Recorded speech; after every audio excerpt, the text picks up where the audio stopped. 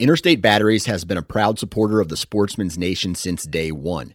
They offer just about every battery under the sun, from car and truck batteries to batteries for your trail cameras and rangefinders. Select retail locations even offer cell phone repair and cracked screen repair. Find a local retail location at interstatebatteries.com. Interstate Batteries, outrageously dependable. Check out Dogs Are Treat at dogsaretreat.com. And if you go to their website at checkout and enter the code HXP 20% off, you will get 20% off of your entire order on all of their branded products. Leashes, tie-outs, medical kits, paws are protected. Build your pack from the ground up and support a fellow houndsman that supports your lifestyle. Enter the code HXP 20% off at checkout. Go to their website today at dogsaretreat.com.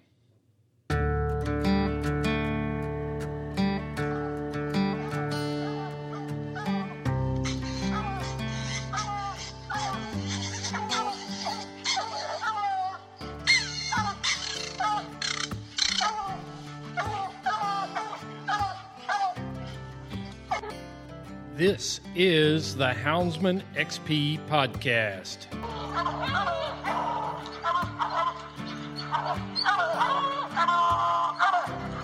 Good dog, get that bear. Get that bear in there.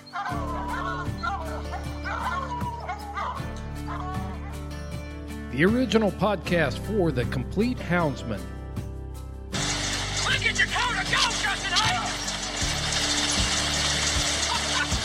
We're gonna get him. We're gonna get him.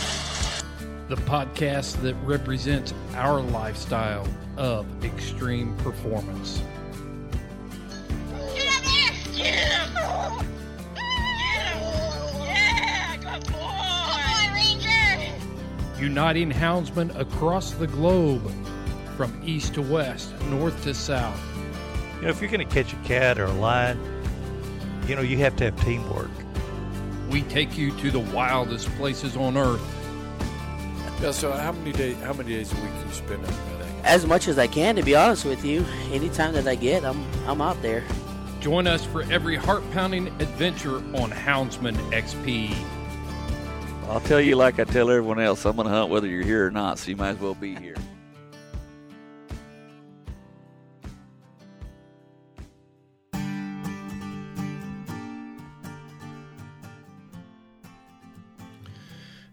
This is a story of the true American spirit. Not only is my guest an extreme performance houndsman, but his family settled a very unique area in Louisiana. I want to introduce you to my new friend, Chad Wall. Chad and his family have been in the same area of Louisiana for over 190 years. And they were the first family to move into this area near Springfield, Louisiana, and they set up their own colony. And even to this day, there is one road going in and one road coming out. And they went in there and hacked out a living in that swamp. From strawberry farms to alligator farms, you're going to hear the entrepreneurial spirit of a family that not only strived for survival in that area, but they thrived. They learned how to thrive. From the largest alligator farm in the United States to now the family is building custom boats. Check out Gator Tracks boats. And also Old South dog boxes, custom dog boxes that are getting shipped all across the United States.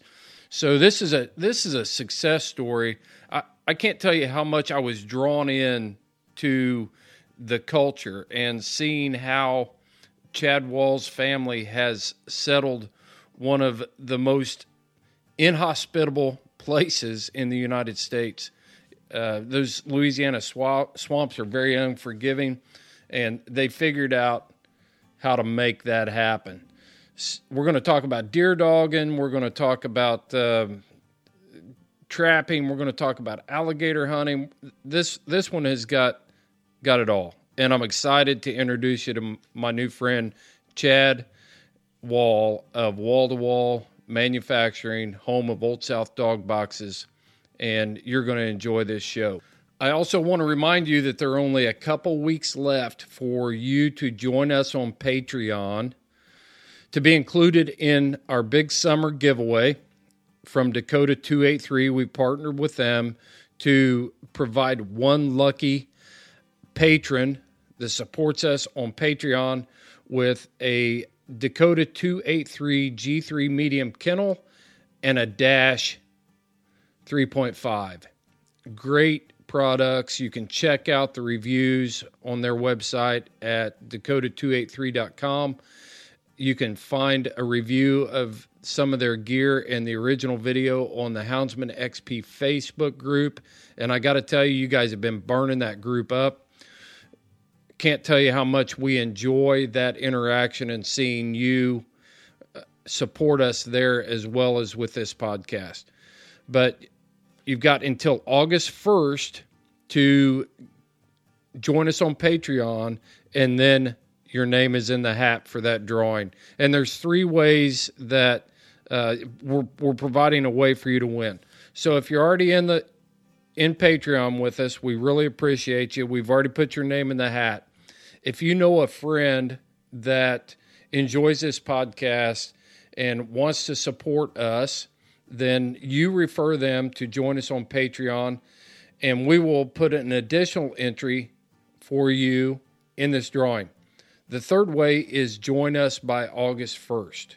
And if you join us by August 1st, we'll get you in this drawing. We're going to draw mid-September, and we're going to hook somebody up with some very high-quality, cool gear. So join us by August 1st to be included in the drawing. The hounds in the Old South are rocking, baby. They have got it figured out. We know which way this track is headed, so it's time to dump the box. Southern Hound Hunting Magazine is the most comprehensive magazine that represents your lifestyle as a houndsman. If you can hunt it with a hound, it is being covered in the pages of Southern Hound Hunting Magazine. You also get an in-depth look at the men and women who are engaged in this lifestyle, living it every day to the fullest. From the Rocky Mountains to the southern swamps and across the ocean, with articles about our international houndsmen and what they're chasing across the pond. Go to southernhoundhunting.com. Get your subscription for $15 a year. Southern Hound Hunting Magazine, promoting the fair chase experience. We are at the world headquarters, the global world headquarters of, I don't even know what all you're doing here, Chad. The more I talk to you, the more depth I find to your story. Right. But we're at Old South Dog Boxes, and I'm picking up a box that you just made for me. Yes, sir. It's awesome. Yeah. This is the one and only headquarters. Our main source is Wall-to-Wall Manufacturing is the name of our company. Right. But our brand that we hang our hat on is the Old South Dog Boxes. is Old South Dog Boxes. So, yeah, that's it, man. Yeah, we got your rig ready to roll, and I think they're in there now getting it loaded up for you. That's good. It'll look good sitting on the truck. Yeah, it's a cool rig. Yeah, and we kind of scoped that out with you and I together.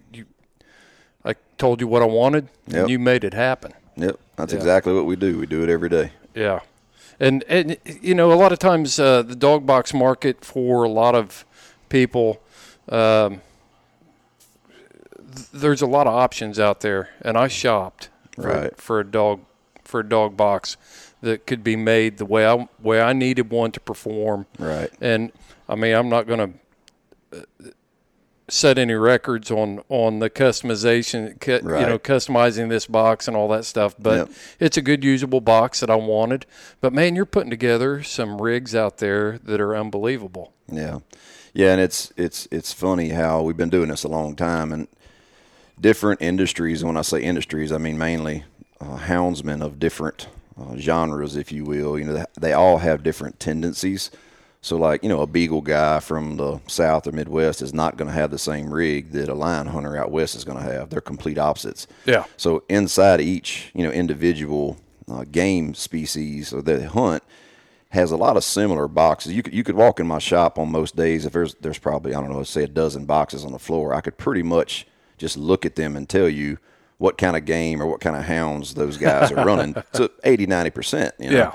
And some of them, but the cool thing, we literally cater to the guy that needs one little single bay kennel. They're tired of their dog tearing it up. They just want something that'll hold him while they're traveling on a family vacation, all the way up to these very elaborate, you know, air-conditioned, multi-bay, Bluetooth. You know, it's crazy. Looking at that trailer out there that Right. you're building right now with the storage compartments and the Right. and everything. But what sets the Old South box apart?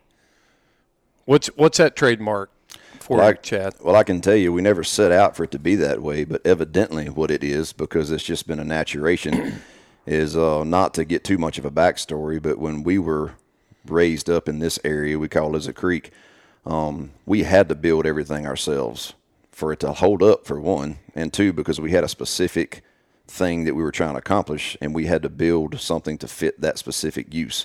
Right. All right. So that's how a lot of things down here got built and started decades ago. The same way the dog boxes got started. Well, because of that, I own it. I operate it. I'm in here working every day, and I literally touch every box that goes out of here in one shape or form. You know? Yeah. And You're a hard guy to get a hold of because you're always Right. out in that shop Right. working. Instead of being in the office all day, I'm literally having to be in there working and guiding and welding and doing all of that. So I think by far that helps as far as the quality control, having the guy who feeds his kids literally in there every day working on it. But more importantly than that, we only know one way to build things. It's the same way that I grew up building them. We do not have a very, if a business was to come in here, a big global business, and look at the way we do things, they probably tell us we were crazy. You know what I mean?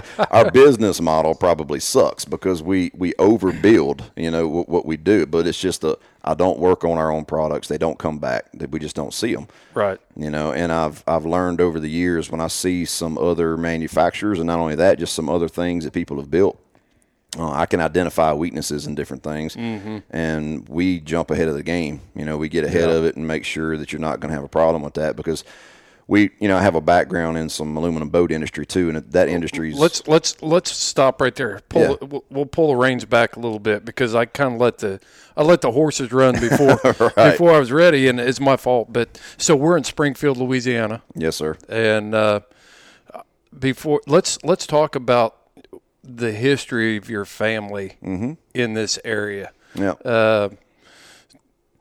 From your grandfather, how hounds got involved, you know, all of that sort of stuff, to why you started building boats, and why your family builds boats, and why your family builds boxes, and Right. and all that. I want to touch on all that stuff. Yeah, Chad. well, I can definitely bore you to death with all the details, but you probably can attest to this, that not many people are going to talk with me very long, whether they haven't known me before or not, and me not start telling them some of my family history from where we're at and why we're here. It's just something that I'm very proud of. It runs really deep in our roots. We've lived in this swamp water long enough that it just means a lot to me. We travel all over the world. You know, we're lucky enough to travel a lot of places in the U.S., and I've been to 5 different countries through our show that we do and through hunting.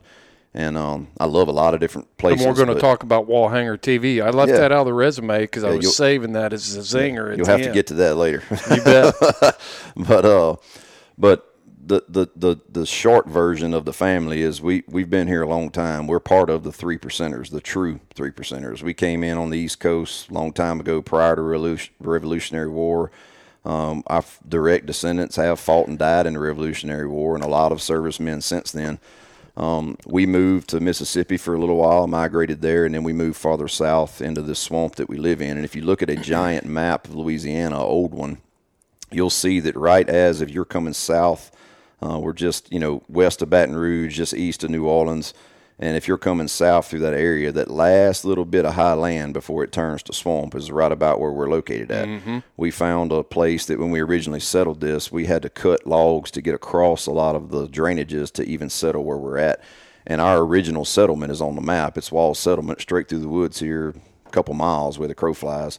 And the reason we were located here, we didn't really fit in the New Orleans crowd. We didn't fit in on the river, on the plantations. We weren't rich cotton farmers. We weren't, and it just, we've got a long history of, even religious history of being Baptist from back when we were on the East Coast, and we wanted to be left alone to our own means. We wanted to take care of ourselves. We wanted as little as government interference as possible.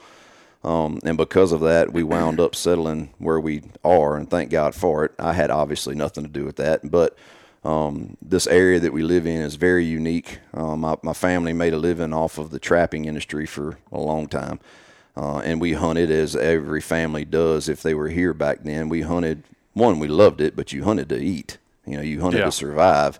And that's where hounds got introduced into this. Now, the first wall that had hounds and ran them, I can't tell you who that was, but I know it's at least 5 generations ago that we've got, some stories and histories and pictures of some different things. About what year was the wall community settled? about 190 years ago. 190 years ago, your family has been living right here on this same dirt, same spot. Yep. You built your house where your grandparents' house were? Correct. Yeah. One of my grandparents lived here. And if you were to drive this road, almost everybody in the Lizard Creek community, we're kin. And you may have had some, girls that married different last names and stuff, but originally there was a few big families that settled this area. But right here where we're at is where we settled 190 years ago, and have been here ever since. And how many generations ago would that have been? Well, let's see. 7? It'd be close. Somewhere in there. Yeah. It was before the Civil War and all that. We fought that right here. I had some of my direct family that was a first lieutenant in the Louisiana Infantry in the Civil War. So, we've got a lot of history down here, man. Right. And the it's roots run that, deep as a very, very deep. Yeah. And it's something that I take pride in because nowadays, not to chase a rabbit, but to be honest, in general speaking, these younger generations are distracted by a lot of stuff, and family history and values and where they grew up and why they're even here is not taught near as much as it was a generation or two ago, And I take pride in it, so I'm constantly telling my nieces and nephews and cousins and kid, and all that. We talk about it all the time. I've got pictures. I've got my World War II papers from some of my grandparents and uncles and stuff that was in the war. We talk about it a lot, so it's very important to me. But to kind of follow along with that, so hunting in this area can be extremely tough. This area always has been and probably always will be. It's swampy, it's boggy. If you do have high land, it's briars, it's thick. There are no open ground. For a guy to sight a rifle in down here, we have to travel somewhere to shoot it. Right. You can barely find an opening 100 yards to shoot a rifle around here. So it's just the way that it is. So hounds is a perfect fit it was a necessity for people like us, whether it was hogs, deer, fox, whatever they were chasing at the time, to be able to have a game species. Because think about it, you back up generations ago, we didn't have all this fancy technology you have now. Didn't even have the road system out here. Didn't even have a road system. Couldn't even drive around in this country. That's the literal fact, So the only thing that really made sense was getting into hound hunting and starting to organize that and being able to be more successful. So that's where my roots come from. And I was lucky enough, and I thank God almost every day for it, that even though I'm a youngster around here compared to the old timers, I literally grew up when we still had the old ways of hunting down here. We were still hunting in the swamp. We were still hunting with squealing horns. We didn't have radios. You would leave and be gone 2 or 3 days at a time. Yes, we did have boats, so I'm not sitting here trying to say that I had to walk down there like my grandparents did, because they did. I'll never forget the day we was hunting not far from here off Tickfaw River. And we had just made a drive, was dog hunting. I don't remember what we killed, but we'd come out, and my little cousin had just gotten old enough to start driving dogs, which is kind of a rite of passage for us. It truly is. You're finally old enough to turn you loose in a swamp with nothing but a compass and a shotgun and a lead rope for your dogs. And it's not as easy as it sounds. We actually drive our dogs here. We train them to track with us because we have to put them where we want them, And for a kid to do that and make it through his first hunt, you're going to screw up a lot. You're not going to do it right. Sure, but just the pure fact of doing it is something, I'm glad you laid out. Tell us what squealing horn is. Squeal horn, and it's still pretty popular in this neck of the woods, but now most guys do it more for nostalgia than anything, but we still do blow them to call our dogs to us. But the gist of it is it's a horn that can be anywhere from, I've got some that are 12 inches long, and I've got some that are 3 foot long. Most of them originally came from Mexico, a certain type of, I don't want to get into the wrong terminology of a cattle, but it's a type of cattle horn. Yeah. And it's where they come from. A lot of the old timers, there's a series that you called that's still done to this day, and the way you communicated. You didn't have radios, didn't have cell phones, so you had a series of calls that was able to know what was happening, who needed what, when the hunt was starting, when the hunt was over. And then not only that, you were able to call to communicate with your dogs. So at the end of the hunt, naturally, no tracking collars, no way to do that. That's kind of a rabbit path, but it's something that's interesting to talk about. You talk about communicating with horns. There was a lady named Harriet Arnaud that wrote a book called, I believe it's called The Hunter's Horn. I'll have to check on that. But she writes about growing up in Appalachia. And Appalachia was unique in its own right, but people were not gathered together in tight communities. Right. They were spread out because of geography. Right. And then what I'm hearing and what I see down here in southern Louisiana, you've got some geography issues here that keep you from settling big areas. So in the Appalachians, they would actually pass messages up and down the hollers and the valleys and stuff based on horn, the way they use those horns. Yep. A means of communication. Yeah. And that's where the hunter's horn came in, and it's even transcended to here, which is, 600 miles from Cherokee, North Carolina. Yep. Yeah, no doubt. And when you're raised up as a youngin' where we were, of course, when I was growing up, you could still go out at night, and we would blow our horns a lot just communicating with our dogs. They need to know, what you're doing, and you're doing it when you're feeding them and you're just communicating with them. And you used to go out at night and blow a squealing horn, and it would just be echoed up and down this swamp where you would hear, your cousin down on the other end or whoever blowing their squealing horns. And you start blowing tunes back and forth and all that, just playing around. And it's something that to this day, I just went to a funeral last week to this day for most all of the guys around here, especially the houndsmen.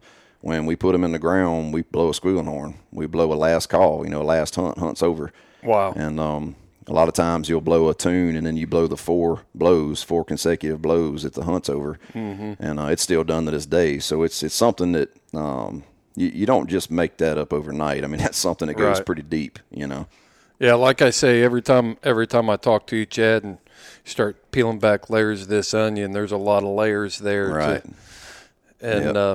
So what kind of hounds your family come up with? Forever, all we ever did was walkers in July, and we would breed and buy and transport and all that to try to, at the time, to get the biggest hound we could get in a walker because of the terrain that we had down there in the swamp.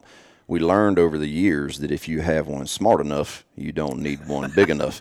And you would have to see that to believe it. But when we first started figuring that out, there would be a little gyp come in that just wouldn't size up, but she would be a little firecracker, and we'd run her in the open woods up here and kind of, you kind of got to train them a little bit to get down there. You load them up on a horse, when you load them dogs up the first time on an airboat, you're sitting on a 16-foot boat with a 800 horsepower engine on the back of it, launch it off the riverbank and take off running down the river and throw them out in a swamp. Now, you're getting out with them, but you're throwing them out in a swamp where they're fixing to, go ear deep. Yeah. It takes a gritty hound. You can't pre-train a dog for that. Some of them are just born. They're going to learn it, but they have to learn it just like you do. They got to learn how to get around. They've got to learn to get used to the boats and the racket and all that. So we had a little gyp, and she was dynamite, man. Nothing bothered her. She handled great. She run deer like crazy.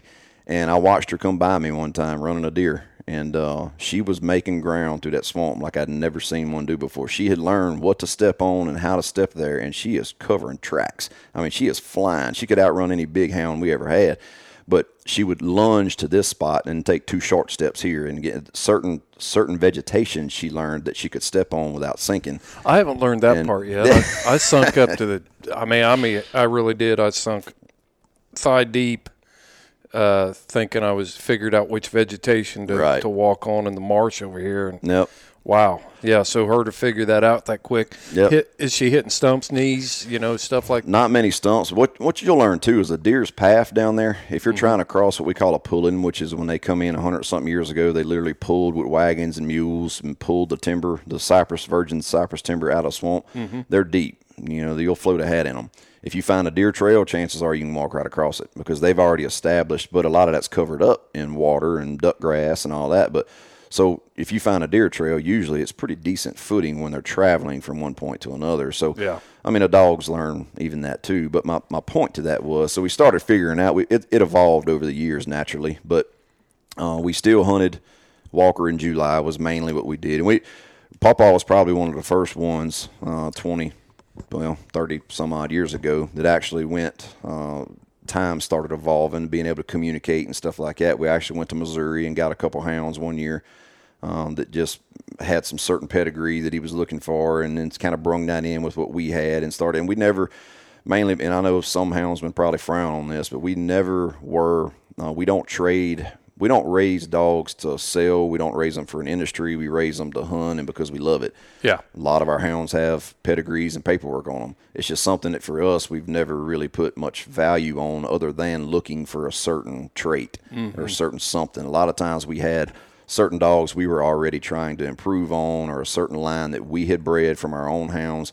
And through that, I mean, if you ask me right now to get my paperwork from all of our hounds, I could probably drum up some of it. You know what I mean? But some of it doesn't even have them. And it's just because for what we had growing up, it just wasn't important. We're not worrying about we field trialed a lot for the fun of just running your dogs and fox hunting and getting into all that. We never really got into the competitive side of it where that was very important. It was more about having the hound that would hunt the way that you wanted to hunt, So it's very utilitarian for Exactly. what your needs were for this specific area, and by your hunting experiences and knowing the country, then you knew what you needed to improve on, and so you gathered stock so that you could breed your own style of dog for your own style of hunting. That's exactly right. And if you found one that they might be dynamite for an hour or two, and that swamp's hard on a dog. It's just like running in the sand instead of running on the blacktop.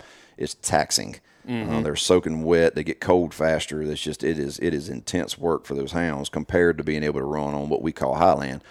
So if you found a dog that we actually have to trade them out, we have to, make a certain hunt, and then we're rotating dogs in and out as we're catching them, so you can't expect too much out of them, but at the same time, you may not be able to swap those dogs out at this particular time. They may be on a deer that's crossed a canal, got into a different hunt. We're trying to, it never works out perfectly, that. So you have to find a dog that's got enough grit not to quit, because I'm telling you, I've seen plenty of them. We've run them hard enough, and not because we left them out there 2 or 3 days. We're talking about in a matter of 2 or 3 hours that you've ran them hard enough that when they finally got a break or when something finally happened, they're ready to lay up on the first stump or tusk that they can find in the sunshine. Right. And if you don't have a collar for that dog and you're trying to hunt and you're calling him and he's not coming to you, you got a problem.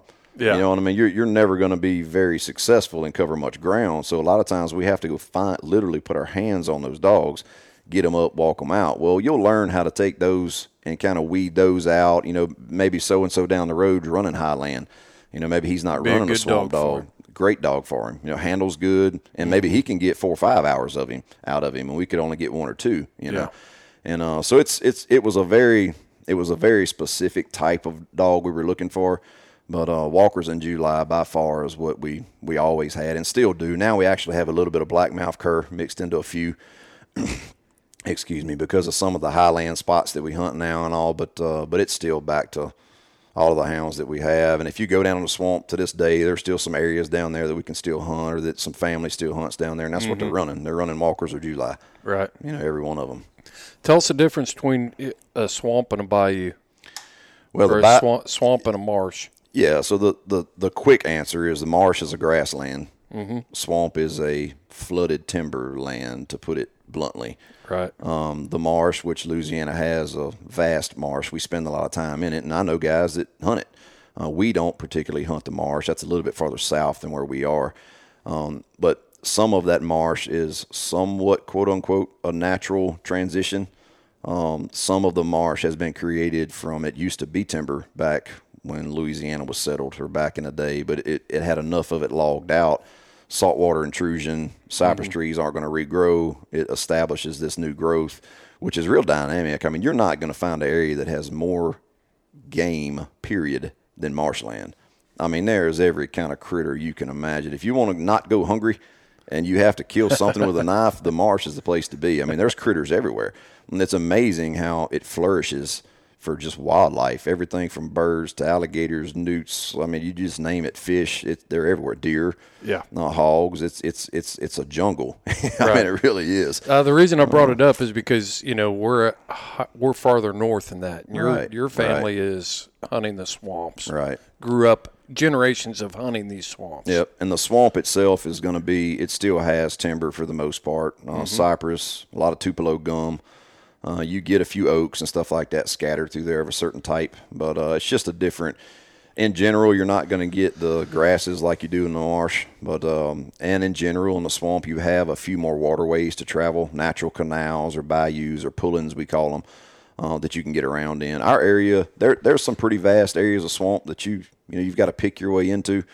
But for the most part, there's access to the majority of it through some kind of either natural or man-made waterway or drainage, to get into them. That's a good segue, because let's talk about how your family – I want to talk about how your family hunts the style, your transportation, stuff like that, and then talk about how that evolved into the family businesses that you've got going on here with Wall to Wall. Yeah, and I kind of touched on it earlier, and you have to forgive me. I don't have cliff notes. I ramble quite a bit when I get excited talking about older stuff, so it may be hard to track me. But in general, the way they started hunting a lot of this swamp originally, and this is kind of back to the story I was telling you earlier with my cousin driving dogs. He had made it out to the boat and was bragging about the fact that he just – he was being a little cocky, and of course he got a wet butt. He got over his boots.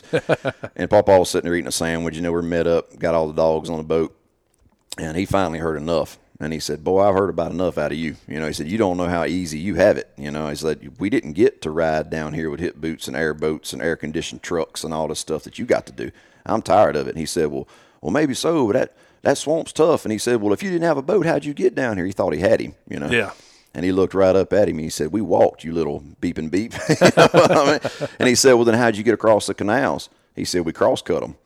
And they literally they would walk those dogs from high land, lead them in that swamp, cross-cut. You'd have two trees, cross the dead-gum canal. They would walk the trees across to bring the dogs with them to get into whatever hunt they were wanting to hunt. Turn them dogs loose, have a hunt to kill the deer, and then have to pack all that stuff out of there. I can tell you what. Whether you're hungry or not, you got to want it to do it like that. Right. I mean, that is and that tennis shoes, they would duct tape the bottom of their breeches around whatever shoes they hunted out of. Hip boots, I'm not saying somebody didn't have a pair somewheres at that time. I don't know, but it just wasn't something. It was a hindrance. Right. This was gritty. It was gritty, man. And then we got to grow up with that generation of men in my family. I was lucky enough to grow up still hunting with. So that meant a lot to me and still does, but a lot of people, hunting, we've kind of lost some perspective on that. Truthfully, the hunting industry is recreation. Yeah. It's a recreation business. It's a wildlife management business too. But when you look back at the people that were here and everywhere in this area, they were hunting to survive. Mm-hmm. And when you look at the fact that everything that you do from the time you wake up until you go to sleep at night is for your survival by cross-cutting trees so you can get back in there, clearing trails, hunting deer, harvesting alligator eggs, whatever it is, fishing. Yep. It wasn't recreation for them. It was how they made a living. Yep. It's amazing history. Yep, no doubt. And we have trapping and hunting as far back as you can go in our history. Mm-hmm. Some of the other things, like you mentioned, the alligators, we'll get to that in a minute, but some of that evolved later in that evolution to where, my grandpa started that back in the early 80s. So the generation before him was still here to help kind of guide that in, but he was kind of the crank off for that. So that's only 3 generations worth. Yeah. It's just the way that, the industry's evolved. But if you back up prior to that, this land that we live on here, at one time, we were the largest strawberry farmer in the state.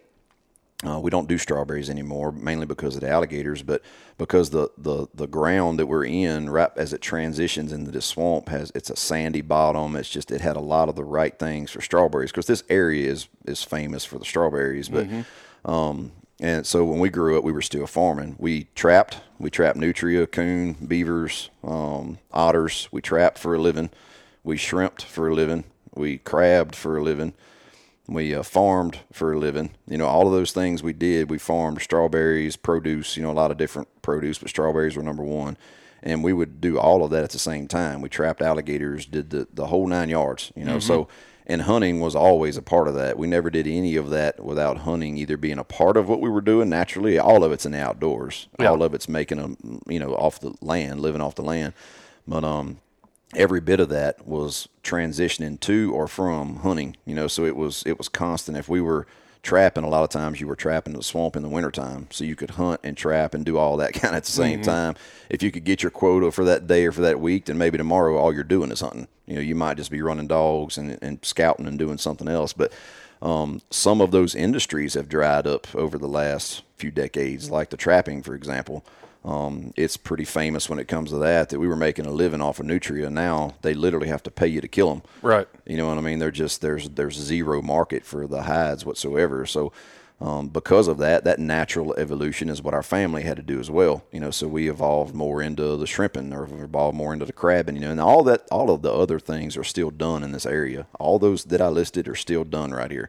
There's still strawberry farmers, there's still trapping, shrimping, all that's still going on. The alligators started taking over, more and more of what the family were having to put their attention into and taking away from some of the other stuff. And at the same time, some of the other industries are drying up, My dad sold his last shrimp boat that I actually had a couple of them that we grew up on, but the last shrimp boat that we grew up in, I was still in high school, and we sold the last shrimp boat and got out of that industry at about the right time. And now they're still shrimpers, but you can't make a living doing it anymore. You have to do that along with these other things that guys do.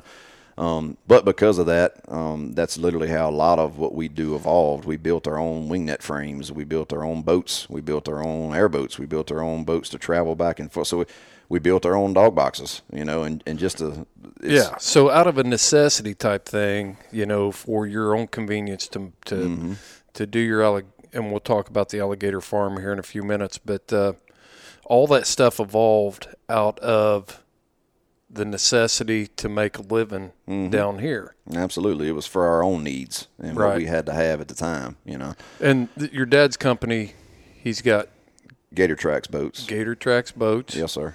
And they're phenomenal boats. I fell in love with one when I was over here hog hunting this past winter. Yep. And then it's all aluminum construction there, all welded. And then why did you start making dog boxes? You showed me a picture earlier. And we'll pick up that conversation right after this word from our sponsor. Houndsman XP is very proud of our partnership with the organization Freedom Hunters. Freedom Hunters is a nonprofit organization that takes America's veterans hunting from field to field, from the battlefield to a field near you when you volunteer your time to take America's warriors hunting with you and your hounds. It's easy. Go to houndsmanxp.com, click on the partnership tab, and it will take you to Freedom Hunters. You can go direct to their website to make donations at freedomhunters.org. Support America's heroes. Let's pay it back. Visit Freedom Hunters at freedomhunters.org or go to houndsmanxp.com and you can find them on our website, From Field to Field. This portion of the Houndsman XP podcast is brought to you by Tier 1 Custom Calls. When it's all on the line, make the choice the pros do. Choose Tier 1. Yep. So I guess the origination of the dog box, aluminum dog box for us, was the pure fact of, because we were still hunting in a swamp, you got to load up in boats and take a 30-minute-hour boat ride to get where we're going. We had a lot of hounds. You got to bring a day's worth, or more, sometimes 2 or 3 days worth. Yeah. And we had a camp down there. We could house them and kennel them and do all that at the camp and stay. But, you didn't have big, powerful boats and all that. You got a, if you're lucky, you got a 50 Mercury on the back of a little bateau. And you're trying to put, 15, 20 head of hounds in there. So you're building this giant plywood box that takes 4 or 5 of us to load up. Well, as time evolved and we started, building a lot of the boats and doing all that, it just seemed like a no-brainer to, why don't we just build us an aluminum box for this? We can save 300 deadgum pounds. You know what I mean? It's going to get us there faster. We don't have to keep rebuilding them every 2 or 3 years, which in this climate, you have to. I don't care if it's treated or not. You're not going to be in this humidity and this moisture and this without having to rebuild it. The plywood's not going to last. Right. They just don't, Right.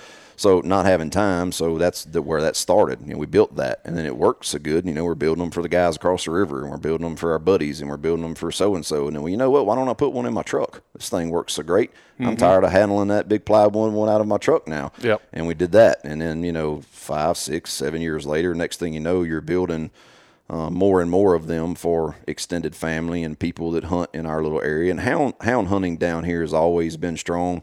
It's still strong today, even though it's in a little different version than what it used to be. We can get to that a little later too, but it turned into a no-brainer. Well, about the same time, we were starting the boat business because of the same exact path. Guy needed a boat. Nobody built one to do what he needed to do. Nobody built one. Yep. Nobody built one like I want it. Yep. So, that was exactly. And they come to us and really, literally out of a kind of buddy deal. Okay, well, my Uncle Chris and my dad, and I was involved in it. We build this guy the boat that he's looking for. More or less out of a favor, really. Build them the thing they're looking for. They go out and they call on us, going, "We can't stop at a fuel stop without people mauling us trying to find out where this boat comes from." And it turned into same exact thing. You're building more boats for people, and that was 20-something years ago, and still going strong. Well, because of that, it all kind of got cranked off close to the same time. So now all of a sudden we're forced in to figure out how to have the facility to do some of this, so then it became, once you had that, it became easier to stop and build that boat or build that aluminum dog box, when before it's kind of a pain, you know what I mean? Yeah. I mean, you've got the stuff to do it, don't get me wrong, but it's, it's not set up like we are now by no means. Right. So as that evolved farther and farther into that, we were doing it all at the same time out of the same shop for a long time. And, that just the natural growing of a business. The boat shop has expanded a lot. They do, we do everything from a bass boat or bay boat that'll do 80 all the way down to a little pirogue that you can paddle. We do it all. Yeah. And it's funny how similar the box company that I have does the same thing. We do it all. So you make a box that can go in the pirogue, or you can make absolutely, or in a helicopter. It really doesn't matter. So. And because of that, that's how that literally got. We were building so many boxes for so many people that we work 6 days a week anyway. We just don't know anything else to do for not hunting. So we were working 6 days in a week and killing ourselves. And we literally had to branch off, if you will, and start a complete another shop and building a facility just to help. And this is a while back, but just to be able to focus and concentrate on the boxes, because our family's always been that way, and it still is. We don't like doing things halfway. We're not good at that at all. We're not. You don't want to bring us to a church picnic and expect us to just hang. We're going to make sure that there's more tables than you need. The volleyball goes up. We're going to dig a pond if we have to 3 days before that to have a spot to swim. So we're all in when we do stuff, because it's mainly just out of a pride we were grown with. So when you're spread too thin in some of that, it starts taking away from being able to focus on that. So I remember it got to a point, me and Dana, my wife, was talking about it, like, look, we're fixing to have to pull the plug on this whole box business, or we're fixing to have to expand it. There's no other way to go. You can't do it where you're doing it now. We're building a ton of box for people, and we enjoy it. We're doing great, but we just can't have our time split as much as it is. It's not working. And through the I would like to think through the good Lord's guidance and some good counsel and family and doing all that, we decided to kind of break that out and really never look back since. And what it did, luckily what it did, it actually allowed us to go back and take 2 or 3 more steps on what we can do for you in a box or a trailer. When we're so busy, I can only do, A through W. You know what I mean? I can't do A through Z. We don't have time for Z right now. You know what I mean? Yeah. And now it allowed us to be able to literally do A through Z and then create a couple more letters at the end that you never even heard of before. Double A, double B. Yeah. So, and that's I guess the long, short version of it, but that's literally how it evolved over 20-something years. And when you talk about making a trailer, I mean, I walk through the shop out there, and you are building the trailer. Right. Somebody didn't drag a trailer in here and say, hey, build a box that'll go on that. Right. You're building that thing out of aluminum. It's 4-inch, heavy wall tube. And yep. I mean, it's a beast, and it's beautiful. It's going to be beautiful. Yep. Yeah, and it's just there again, just the way that we do things, and the only way we know how to do them. And you probably could figure out how to reverse engineer it and build it lighter and quicker and do all that, but it's just not really what we're interested in doing. I want to. It may have took you longer than you wanted. It may have. I don't know. Maybe we weren't located as close to you as you thought we might have been. And you're talking about for me? No, I'm talking about in general for a customer. Yeah, for me, I'll just give you my own experience. I was down here hog hunting, and I always wanted to see an actual Old South box. I'd heard about them, and I started looking, and I thought, well, they're just down the road, right. from where we're hunting. And I was headed through here to go to Texas, and so I swung in, saw what you had going on, and you told me, it'll be 6 weeks, and that was 10 weeks ago. Right. No, so there was some lead time. But when I saw what you were doing and what you were building, I've had dog boxes for 38 years, and I've watched how some of them have disintegrated after I spent a lot of money on that box. Right. And so I wanted something that I wasn't going to have to buy again. Yep. In 2 or 3 years. Yep. And honestly, the pricing on the box that you built for me for what I got was a heck of a lot better deal than some of the other boxes that I've seen. Right.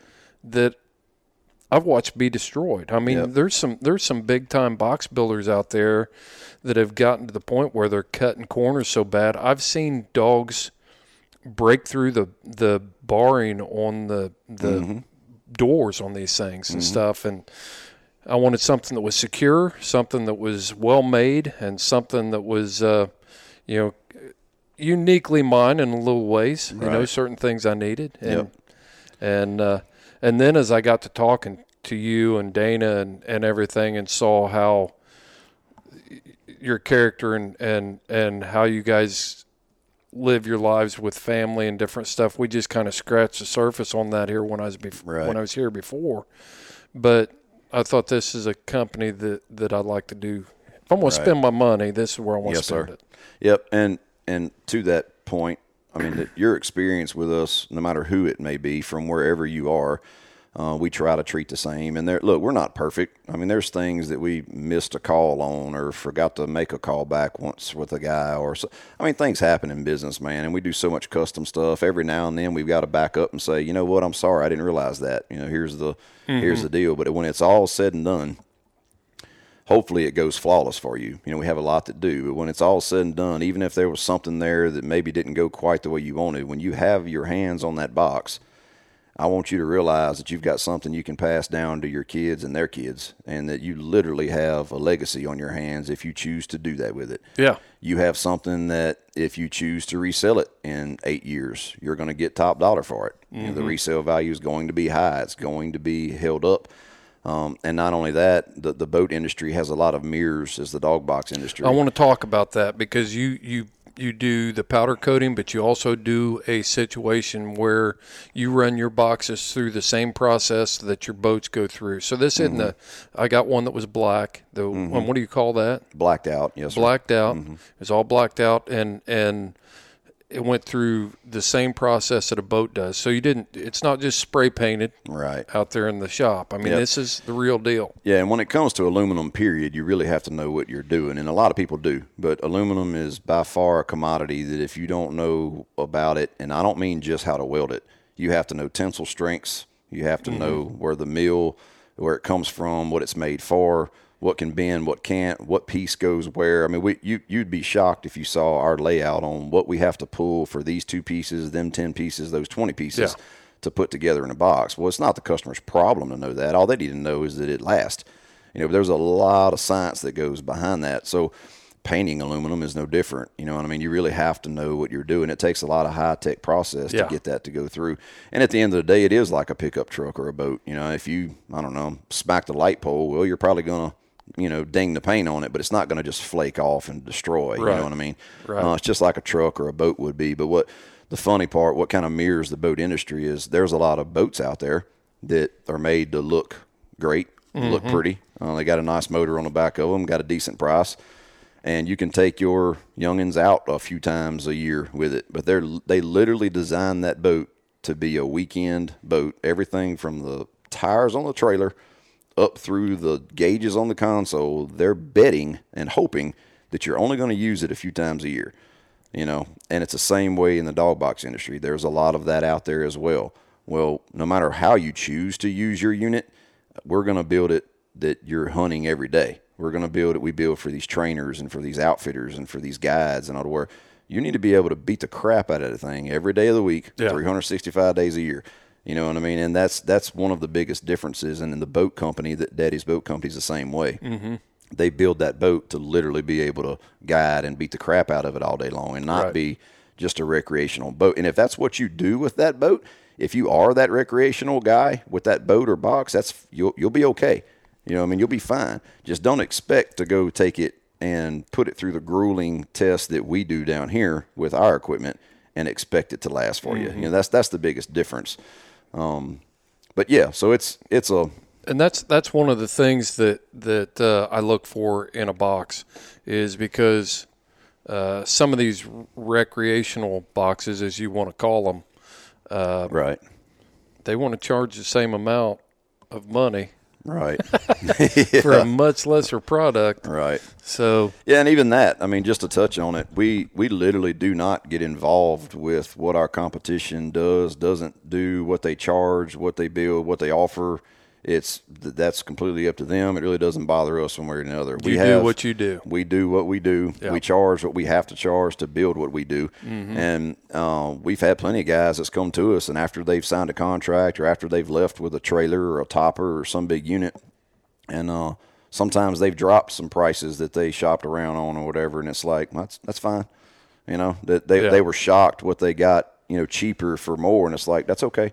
You know, that doesn't concern me because affordable. Yeah, we price this to do what we have to do for it, no more, no less, and go with it. You know, and that's you know, I run construction stuff, and I'm going to charge what I want to charge. I don't care if somebody else can charge you more or they make more money, right? Or somebody wants to charge you less. Right. You know, I'm going to give you the best job I can, and it's a price that you and I have agreed upon. You're happy with it. I'm happy with it. Yep. And boom. That's what keeps people happy in business. It's just like a house. You can walk up to 2 houses built side by side and the naked eye and never see the difference and not know that the way those houses were built, that one's got $40,000 more worth of material and is built better. Mm-hmm. You know, it's going to withstand the hurricane that's fixing to come through. Yeah. And the other one looks as pretty, but it's just not built the same way. Right. So you see a lot of that. It's in every industry. It really is. We just choose to be on the heavier side of it, if you will. You know. Let's kind of shift gears here a little bit. You want to talk about, like I said, you're no stranger to being interviewed, and why is that? I have no idea what you're talking about. Wall hanger TV. You guys spend. Not only do you have hounds and.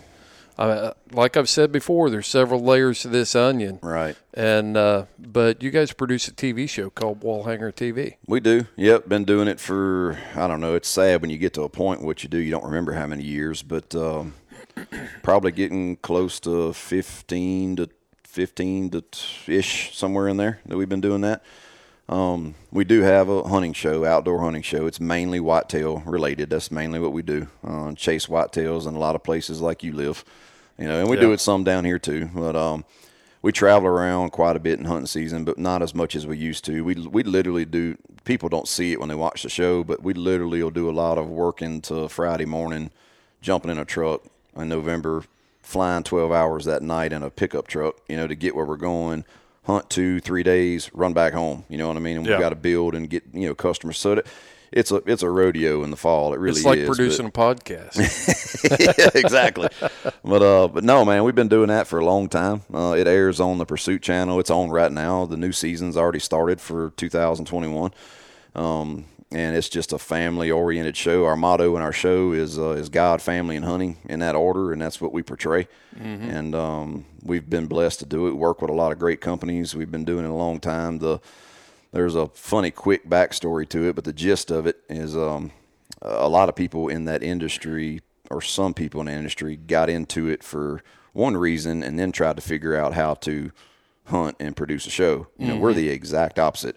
You ought to see me behind the keyboard. It's brutal, right? So we're not high-tech. It's hard to get a text message out of you. Exactly. So we're not these high-tech computer-producing TV gurus. We have to have guys that do that. We've got some guys that are good friends of ours and some that work for us that produce the shows for us. But we want to hunt. That's what we want to do. We want to hunt, and we want to enjoy the outdoors, and we want to hammer down on that side of things. We're great at that. The rest of it, it's a struggle for us to produce. When I mean produce, like the nuts and bolts of that side of it. Right. But we've learned a long time ago, we're genuine people, and when it comes to, we work with a lot of sponsors and stuff, and we just simply do what we say, and it's amazing how well that works, especially in that business. Wouldn't that be great if everybody did that? Yeah, and it's just filled with a lot of saying one thing and doing another, and a lot of sour this and sour that. But we got into that industry before the boom really happened, to where everybody has some sort of video of hunting somewhere, whether it's YouTube or downloading it or doing whatever.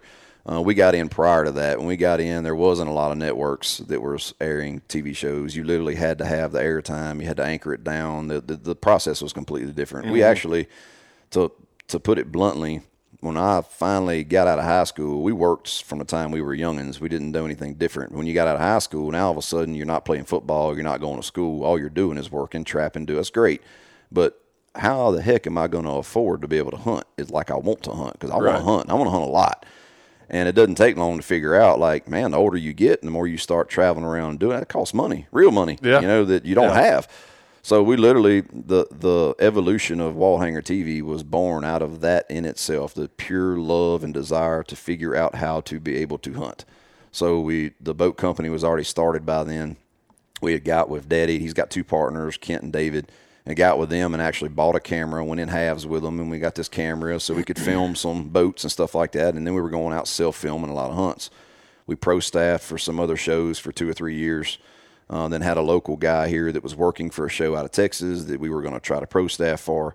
He saw back then you made a DVD, what I mean, and handed it to him with a media kit, And anyway, he had saw it and actually come to us a long time ago and said, man, have you ever thought about doing y'all's own show? And we're like, well, yeah, that's the goal, but we don't have the money, And he's like, well, you don't need it if we can get it paid for. I'm like, okay, well, I don't know how to do that either.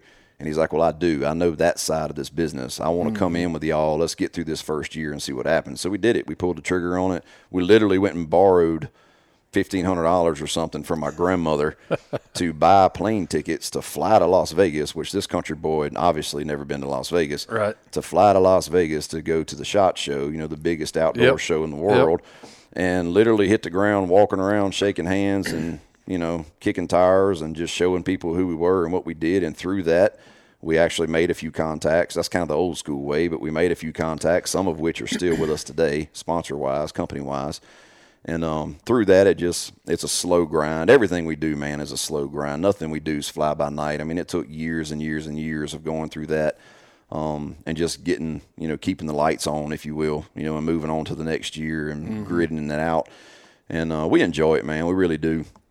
That industry's evolved a lot, but we've managed to be able to find a nice mix of evolving with it, but yet at the same time, just being who we are and staying true to what our value is and what we can do for you. Mm-hmm. And there's a real value in that. And we've had times where we've been the number one rated show on the networks, and we've worked with some of the biggest companies out there, Yeah.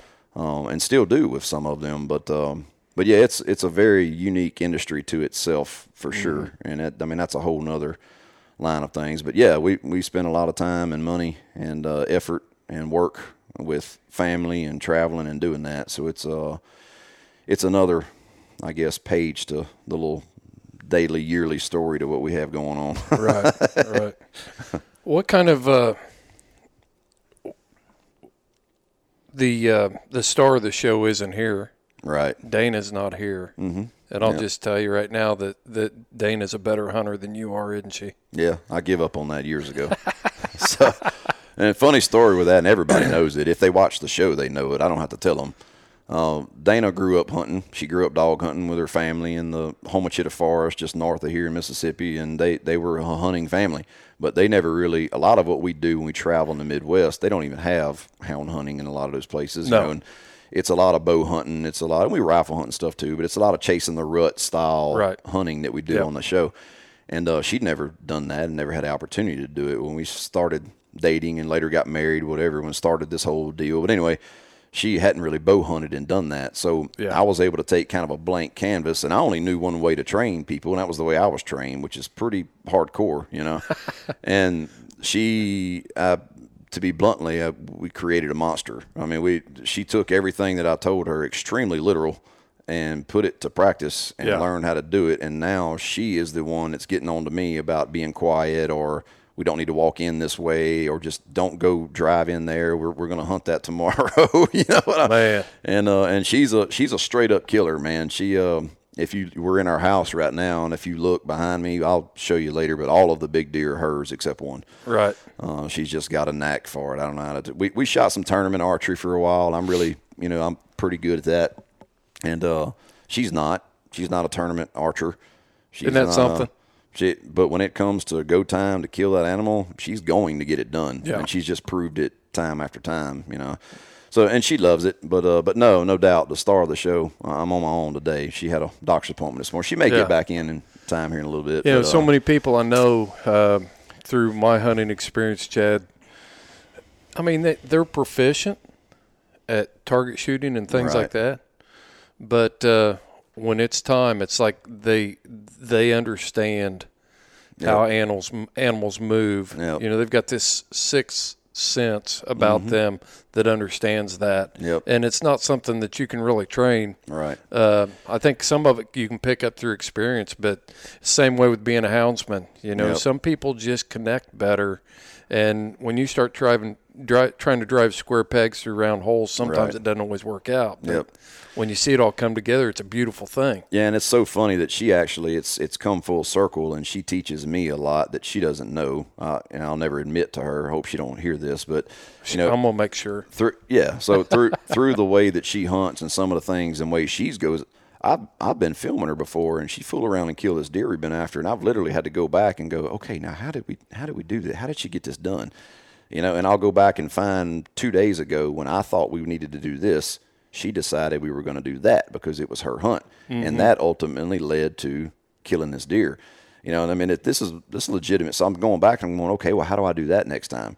And there's any hunting with any animal, there's no blueprint for being successful, right? There's a lot of things that work, and there's a lot of things that don't, but you're dealing with wild, fair chase animals. So there's no, well, I'll tell you what, man, all you got to do is these 3 things, and you're going to kill the biggest deer on your farm. It doesn't work like that. Right. You'll do those 3 things and have the highest possibility of killing that animal, but there's still a lot that goes on in between the hedges, if you will. And she just has this weird knack. I think as men, and I know as myself, I tend to try to outwork or overwork or overthink something sometimes, especially in the deer woods.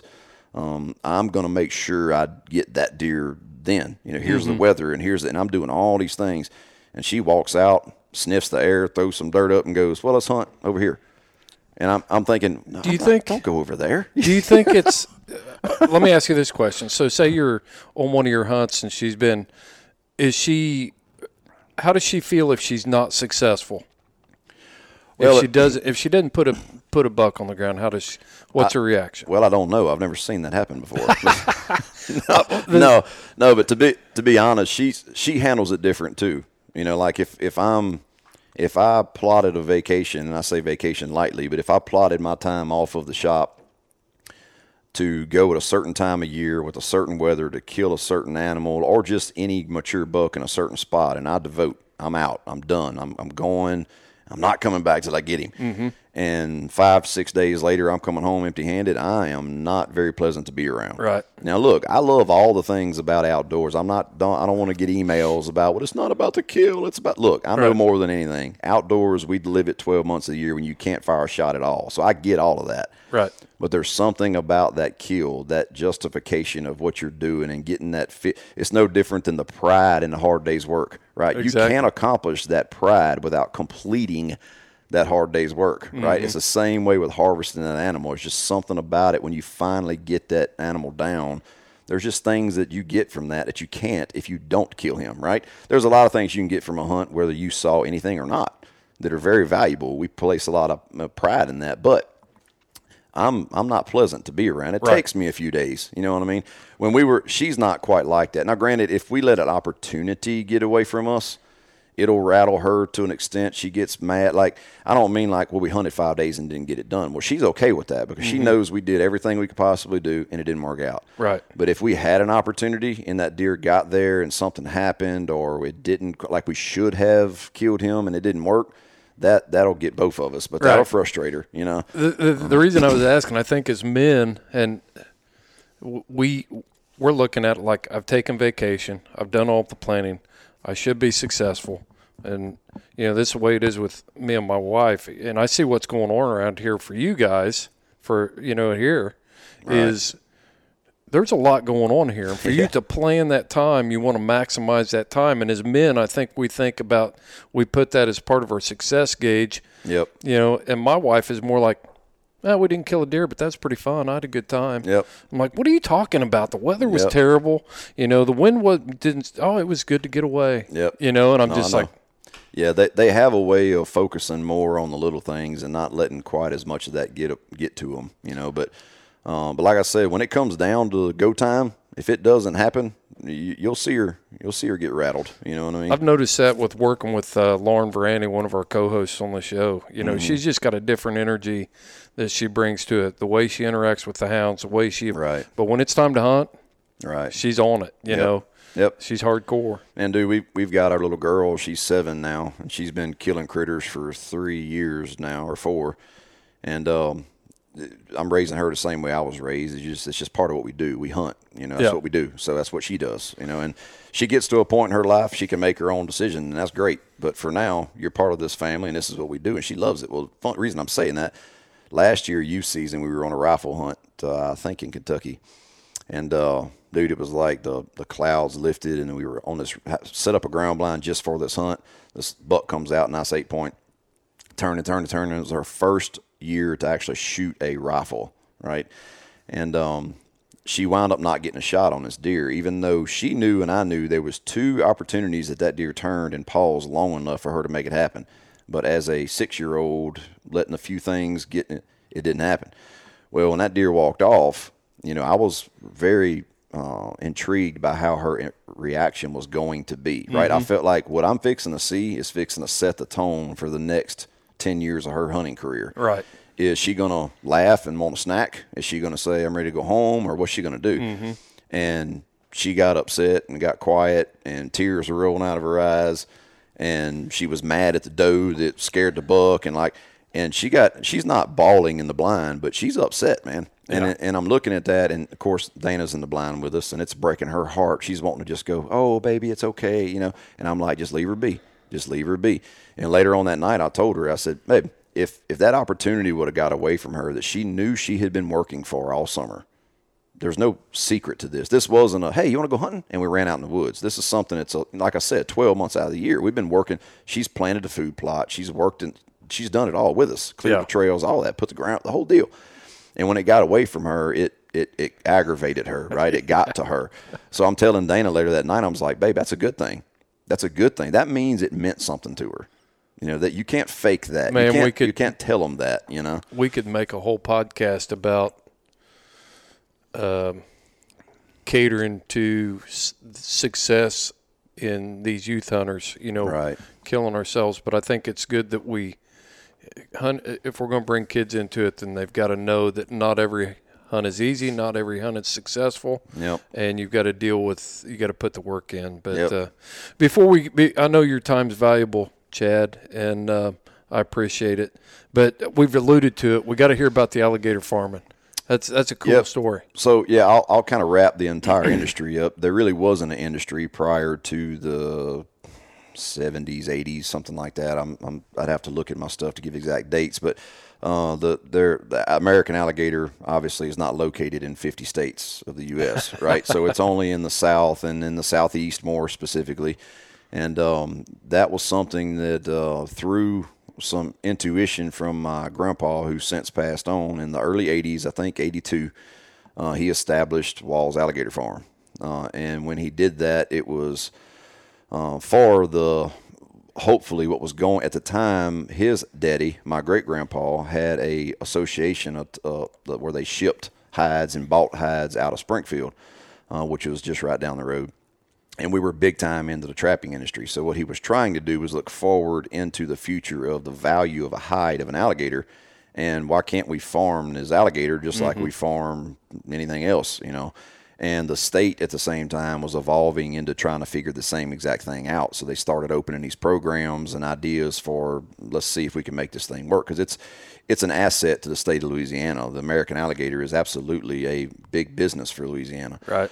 And the state recognized that and started trying to manage it, for one. You know, as far as later they were going to be opening a season to be able to harvest alligators and trying to manage it as far as the alligator farmers, how they took gators, how they put gators back, that whole deal. So he got in it early, really early, before it was really an industry. And it grew and evolved a lot over the years, like everything else does. And up to the point where now, even though he's passed on, he had 5 kids, 4 sons. 2 of them is still in the, like, running alligator farm business. One of them's down the road with his own farm, and the other one's here. And it's still going strong. It's still, I don't even know, man. We help them and do things quite a bit throughout the year, but there's probably, I don't know, 50, 60 people working back there. They've got thousands of alligators. And the process there is scientific, but yet the concept is simple. We go down into a lot of the marshes that we alluded to earlier. We'll sign contracts with the landowners or the land companies, and we get the rights to go in to actually harvest the alligator eggs from the nest. So we fly over them with a helicopter. We spot them on a GPS. We go back out with a boat, go to each individual nest by hand and pick the eggs up, put them in a barrel, and bring them home. The state regulates all of that. Everything with an alligator, the state regulates, period. You know, from one end to the other. And it works great. They've developed a system that allows us to be able to work and be efficient and not be hindered by it. But at the same time, there's an absolute process. So they tell you how many eggs you can pick up off that property. No matter how many's there, they say you're allotted, let's just use 1,000, all right? You're allotted 1,000 eggs for that property. So you go out and you get your 1,000 eggs. I got to ask you a question about this. So what's the common practices of an alligator nest? Is it a guarded nest? Is it? Yeah. So alligators are just like any other animal and just like people. Their personalities are different. You know, so we're going to go, if me and Dana worked a boat together for years, but if we pull up to a nest, there's more than likely a mama alligator there. Now, whether she's in the edge of the grass, under the water, in a hole, you may not see her. If we're going to go to 120, 130 nests a day, 10% of those, you're going to have to fight for the eggs. You know, you're literally going to have to fight her back to keep her at bay to get the eggs out, which I don't blame her. It's mama, right? Right. And we've got hours of stories over things that happen in that process, but it can be dangerous, no doubt. I mean, I got bit a couple years ago, pretty severely, had to have emergency surgery, and they pieced me back together, and I'm good to go now, other than a big, really cool scar on my calf. But we got bit by just about an 8-footer a couple years ago, you know, so it does happen. It's pretty dangerous to be out there, But this is all regulated by the state, so it's not like, you know, it's not Walls are going out and raiding the American alligator nests and the natural population is threatened. It's all permitted, it's all regulated, and it's all backed by scientific management type Absolutely. stuff. The biologists tell us what we can and can't do, essentially. And then and it's evolved enough now. They have panels full of alligator farmers that they'll meet with every year, and they'll give their feedback or their suggestions or what trends they're seeing, and they might tweak percentages or numbers, or there's a lot, man, it's a science. It really is. Yeah. But the gist of it is we're told how many we can go get. We go get those eggs, we bring them back, we incubate them, we raise them, we hatch them out by hand. And then out of those alligators, usually around a year later, roughly, we actually have to turn back a certain percentage back to that property. That's what I was getting ready to ask too. Right. So when we turn them back, they're 4 foot long, roughly. These are all rough numbers, but they're 4 foot long and can fend for themselves. When they're born, a baby alligator is a little lizard. They're ate by everything. They are at the bottom of the food chain. Right. Fish, chicken hawks, owls, other gators. I mean, literally everything out there eats them. That's why one sow gator has 30-something eggs on average, because they know they're not all going to make it. The wild, and it's debated here lately what the actual number is, but the word out is the actual wild survival rate is in the low single digits that will actually turn out to be a mature alligator. We're talking like 3%. So when we have to turn back, and it varies every year, but there for a long time, it'd be 14%. So we have to take whatever we took, we're turning back 14% on that property by hand, literally driving out there and putting them back, physically putting them back at 4 foot long. I'd think that it'd be a fairly good transition, because I don't think you could habituate an alligator. You know, you take that alligator 4-footer out of your farm, and you put him back in the water. It's not like you got to train him to go do what alligators do. Yep. No, and it's amazing to watch that process. They absolutely are not domesticated. They are. Yeah. And they stay in pens that are very, I wouldn't say they don't look like the swamp, but they're in the water. They're in a dark environment. Unless we're literally going in there to grade them or to process them, they're pretty much living their same life. You know, we're not hand bottle feeding them. There's feed in there that they have to go get. You're not letting them nurse from the mother alligator? No, not exactly. But no, it's an amazing process, man. And the gist of it is, after they get to a certain point, the market kind of tells us when that gator is ready to harvest. Sometimes it's bigger, sometimes it's smaller. Sometimes it's what we call a hornback, which is the very back of the gator. Sometimes it's the belly, which naturally is the bottom side. The market kind of depicts where that value is at, but then we let them get to that point. We process them in-house, you know, so we take them and skin them out, process them, salt them down, cure them, and then we're basically shipping directly to the tanneries. So you'll have a 4x4 box crated up, leaving out of there, that's got, you know, a whole wad of wild alligator, you know, hides in it, that's going to go to a tannery somewhere that ultimately will be when you know, boots or a belt strap or a watch band or anything else. And but every piece of that alligator is used, literally every piece of it, from the carcass to the meat is sold, the feet are sold, the head is used, even what we call the guts, but even the guts in them are processed. They're either reused or it's an industry that has done a really good job on the management, so much so that they even started dropping some of the return rates here recently, because the environments were starting to overperform. And now there's more gators, not necessarily than you need, because they come in and tell, right behind us, they tell the alligator hunters, this is how many you need to kill off of this piece of property. You know, so then they come in and actually harvest the mature gators out as well. But yeah, it's a process, man. There again, it's all about just living off the land and being outdoors and outdoor related. And it's a unique industry, but you know, it's funny, born and raised here, and we were very sheltered. We didn't know that until we got old enough to get out in the world, but we were sheltered. And what I mean by that is we were so busy and so consumed with what we did here day to day to work that you kind of didn't realize that they were guys in Indiana that didn't know what an alligator was. You know what I mean? You just don't really think about it because you don't see it. Yeah. Well, we all thought what we do every day for a living was normal. You know, and then you start traveling a little bit and you start going to these different camps and you realize that what we do in a lot of ways is far from normal. You know, not many people would do.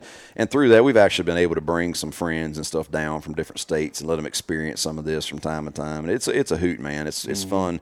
We try to bring a lot of kids down and let them get to go out and experience it, and then teach them the conservation side of it too. You know, what we're doing and why we're doing it, and the ultimate, you know, result from it. You know, normal is relative. You know, there's a lot of relative that goes into that, because some things that are normal for us aren't normal for you, and right.